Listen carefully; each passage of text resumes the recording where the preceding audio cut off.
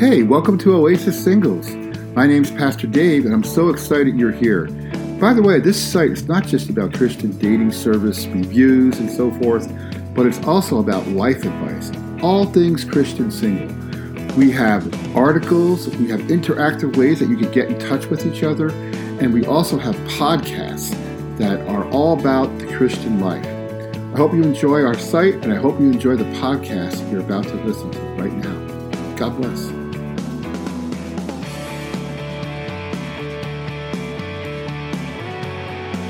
My boyfriend went to Vegas for a bachelor party. Never a good idea. He went to a strip club. Do I have a right to be mad? I would say you have an obligation to be mad. I will say something I shouldn't, so you could talk for a minute, and then I'll jump in. Yes, that would be righteous anger. Yeah. How you handle yourself out of that righteous anger is the question. If he doesn't see it as wrong, obviously that puts you in a more difficult situation. And you may need to, if he's a believer and you're a believer, you may need to bring someone in and see if there's some habits there that if he doesn't have a problem with going and doing this, that maybe there's some deeper issues there that he's that are coming out through this and you have an opportunity to deal with, or not be his girlfriend anymore. Many things can come out of this, but it looks like something's been brought up that needs to be dealt with, and you may need another pastor or someone to come in, and if he's not willing to address it. And I would say it's a boyfriend. The meeting with a pastor is not the two of you going in as a couple. He's a big boy. Let him figure it out. You go in to meet with a pastor to tell the rest of the story and get counsel regarding you. You no longer start dealing with this as a couple. Because you may not be a couple. My encouragement would be, I don't think you should be a couple. All right? If a guy is a one-woman man fully devoted to his wife, he will fight to honor and cherish her and be devoted and pure with her. Going to Vegas, you know why you're going to Vegas. For a bachelor party? It's like, well, because they have Gideon's Bibles in the hotel and we want to read them. I mean, that's not why anybody gets on a plane and goes to Vegas.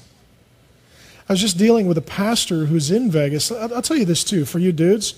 What percentage of prostitutes were molested as children statistically? 90%. Right? Rape and molestation, one survivor says, is boot camp for prostitution. The numbers are similar for dancers. If you go to a party, guys, and you say, this is exciting, what you need to put on is the mind of Christ and say, I wonder if it was her uncle or her dad who took her virginity. I was talking to, there's a little tattoo. There's tattoo artists in the church. There's a number of them. Exotic dancers kept coming in, getting a little tattoo. I think it says Daddy's Girl. You know what that is? That's like a gang symbol. It's like a branding for girls who were molested by their dad and now strip for a living. I got an 11-year-old girl and a 5-year-old girl. I mean, if they were molested or raped, if I was the one to do it, and so they made that their vocation and went in for a tattoo that said Daddy's Girl to brand them like a Scarlet A. Just so you guys know, there's nothing attractive about that. It's very sad. Sorry, I'm making you cry. But any guy who doesn't think like that, he's not ready to be a Christian husband. Any guy who premeditates, I'm going to go to a bachelor party, get on a plane, go to Vegas, and see naked girls, he doesn't have the mind of Christ. He certainly doesn't have any inclination to love his wife like Christ loves the church. And we do live in a stupid culture where it is, well, it's your bachelor party, man. That's a freebie. No, it's not. What happens in Vegas stays in Vegas. No, it doesn't. We were at the airport, and there's a maternity shirt that says, this is what happened in Vegas. We just make all of these sort of jokes around it all. It's just a bizarre culture. Yeah, I could tell him about the pastor in Vegas. I was this week in Dallas with a pastor in Vegas, and a huge percentage of his church has come to Christ out of strip clubs. And I got another buddy who pastors a large church in Vegas, good guy, evangelist. He's got hundreds and hundreds and hundreds of women in his church who were molested, raped, abused. Now they're single moms who strip to pay for their kids. They've come to Christ. They can't make that much money otherwise, and the church is struggling to know what to do with them because guys like this make it a viable income stream. What you do is to think about it. Next time you go to Vegas, you could be putting $1 bills into the G-string of a gal who goes to my buddy's church and is a single mother who just met Jesus and trying to figure out how to get a better job without putting her kid in daycare. You've got to think this through. You've got to think this through. So I would tell the gal, he's not ready to be a husband. Go meet with a counselor. Tell him to get some help. And I would say at this point, move on. Move on. I would say you don't just have a right to be mad. I think you have a right to be deeply grieved that he's such a fool. And if you're that guy, you're going to get all self-righteous and ticked and send me an email. That's fine. I'll delete it and pray for you. Because it's just not excusable and it's not good. Men are visual. It's no secret. But what happens is it's not widely understood what is meant by that great truth claim that men are visual. There is a woman named, get this right, Shanti Feldhahn. She wrote a book called For Women Only. It's a good book. She's a Christian gal, wrote a book for Christian women to understand better their husbands. Men and women, I don't know if you've noticed this, they're different. And sometimes men don't really understand women or ever. And sometimes women don't really understand men or ever. And these books are continually written where women are trying to explain men to other women and likewise men explaining women to other men. This is one of those books where a Christian woman is trying to explain men, husbands, to married Christian women. She does a good job. There's some good things in the book. Chapter 6 is titled The Keeper of the Visual Rolodex. Most of you have no idea what a Rolodex is. Think more like an iPod. It's the keeper of the one who has all of the different files that are kept for safekeeping. And she makes some great points about the visual nature of men. The first thing that she says is that virtually all men are visual. And I would say all men are visual with the exception of dead men. Other than that, all men are visual. And roughly 25% of women are visual. So if you are married and you're a visual woman, you're in the minority among women, but you will have an easier time understanding your husband. A typical woman will have to work harder to understand the visual aspect of his masculinity. Now, in saying that, all men are visual to varying degrees. Some men are highly visual, some are moderately, and others minimally visual. And she makes some interesting points. But here's what this means, and I'll share these with you by way of preface. First of all, number one, a man cannot help but notice a beautiful woman, but it does not mean that he prefers her to his wife. Men simply observe beautiful women. They can't help it. It's the way it is.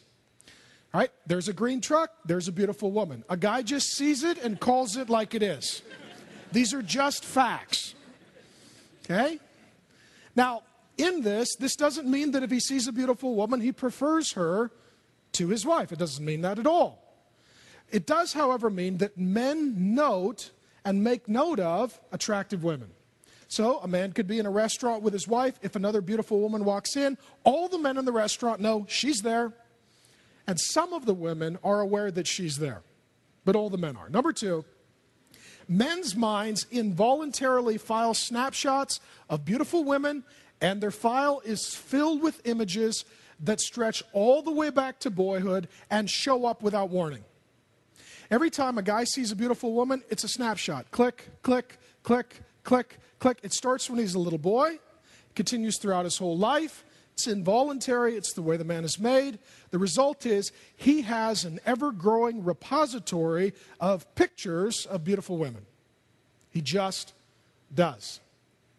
And they show up, right, random shuffle, involuntarily, without his even being prepared or aware of it. So this explains, and most women won't understand this, if you're married, on the way home, ask your husband, he'll confirm it.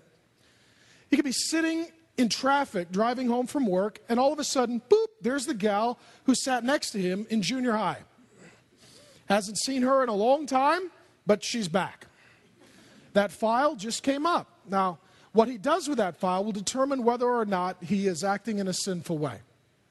Men have continual visual files that they add to. I give you an analogy. When I was in Sydney, Australia with my family this summer, I loved it. We were driving on the freeway, and I thought it was great because I never saw any police officers. Now, this is a great country. Drive as fast as you want. And then one of the locals said, no, they don't have police officers because the highways are filled with cameras. And if at any point you pass the speed limit, they take a photo of your car and then send you a bill in the mail. And the photo goes into a hard drive database. It is saved forever, and that's it. Men are like that, right? Beautiful woman. Boop, boop, just snapshots, always. Filed away into the database for safekeeping forever. That's the way men are. And I want you to see that God is the same yesterday, today, and forever. And by the grace of God, we want to all repent of our religion, and we want Mars Hill to be a welcoming, generous, passionate, hospitable place. We especially want it to be a place where women are welcome. So what that means, gentlemen, we treat the ladies like Jesus treated this woman. He didn't in any way transition her affection or her vulnerability toward impropriety. He loved her like a sister. Gentlemen, there will be in our midst and in your life vulnerable women who are hurting and broken, and they will trust you. Treat them like Jesus treated this woman. If you're a guy who is sleeping with his girlfriend, cheating on his wife, downloading porn, going to massage parlors, hanging out at strip clubs, you are part of a culture of abuse and violence. You are part of a culture of rape and slavery and disease and oppression. And if you belong to Jesus, you are to bring healing and life. You are not to bring suffering and death.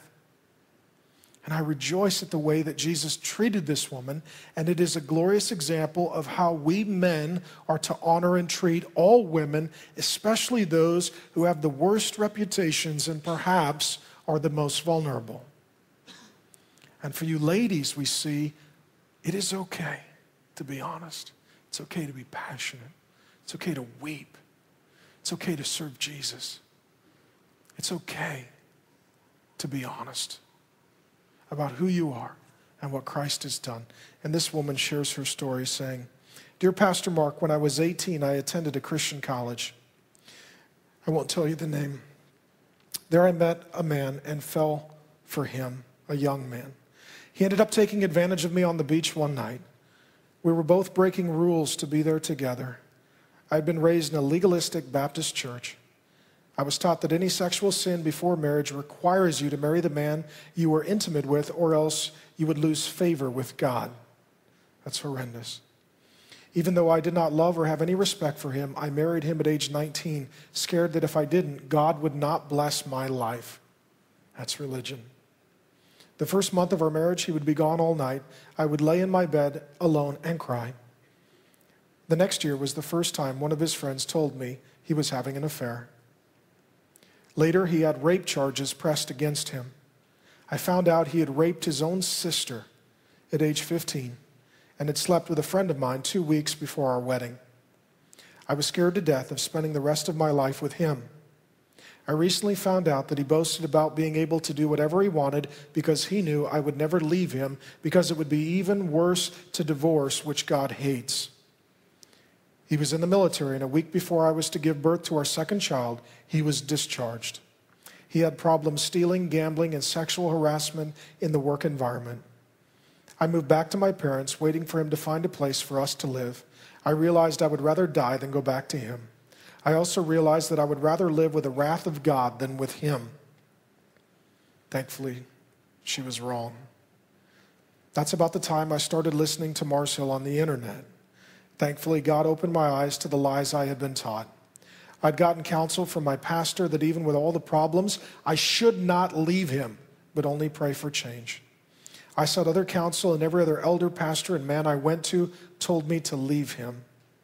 I filed for divorce after he started threatening to kill me if I didn't go back to him. When I filed for divorce, my church gave me the black spot. No one talked to me. I would sit alone. My baby was 1 week old when I started waitressing to try to provide. I ended up working 3 jobs, 80 hours a week, 7 days a week, to pay off the debt my ex-husband had left me in, and to provide a place and food for my children. One great part about all of this was my lawyer. I had heard that he was inexpensive, so I went to him, even though I heard he was Catholic and would never do a divorce. He was a kind old man, and not only did he end up doing my divorce for almost nothing, he was so kind to me and showed me great affection through this time and told me I needed the divorce more than anyone he had heard of. I am 23 years old, and I have been a single mom for about 2 years. I am a full-time student, and I work full-time as well.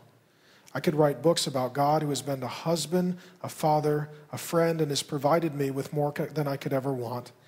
Even when all of my friends were losing their jobs, I had 6 job offers.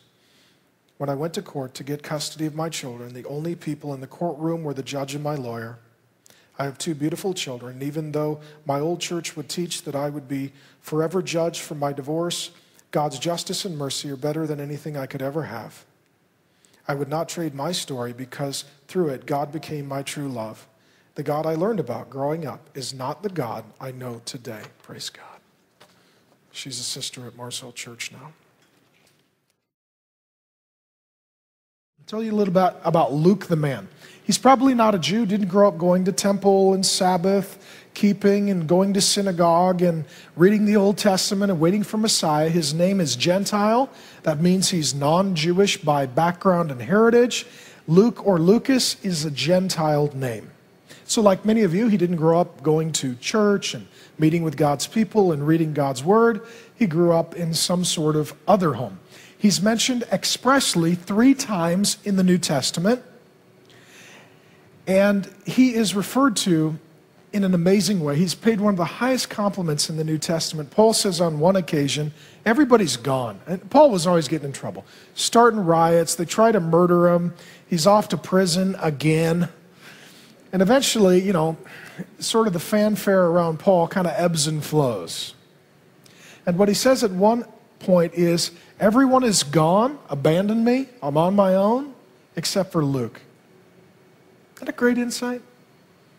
Everyone else gives up, Luke's still there. Everyone went home, Luke's still there. Luke's going to the prison. Paul, how you doing? He's traveling with Paul. Let me say this will be very important. Many of you are very young. And you live in a culture where you're really encouraged to be the wrong thing. And that is to be in charge. And what I love about Luke is that he's humble, and he's a servant, and he's faithful. Let me tell you a secret. There are 2 kinds of people who rise up in the world, in history, in ministry. Those whom God puts his hand on, and he just calls them forth. And those who are humble, trustworthy servants and assistants to those whom God is rising up. Paul was a man that God literally just put his hand on. If you don't believe in election, Paul's story should convince you. He's going to murder Christians. Jesus comes down from heaven, blinds him, converts him, and tells him to go be a preacher. If anyone was elect, it would be Paul. He didn't even like Christians, let alone pastoring them. He preferred murdering them. And sometimes pastors still feel that way. Anyways, he was chosen to go preach to people that he hated about the love of Jesus for them. So he's a man whom God placed his hand on, God called forth, God rose up. And what Luke decided was, I'm not going to fight with Paul, argue with Paul. I'm not going to use Paul to pad my resume. I'm not going to try and be Paul 2.0. I'm not going to try and supersede Paul. I'm going to serve Paul. I'm going to help Paul. I'm going to be his traveling companion, his friend, his researcher, his helper, his personal physician. Luke was a doctor. And he's the one who faithfully served Paul. Some of you, God's going to call to be like Paul. Some of you, God's going to call, most of you, God's going to call to be like Luke.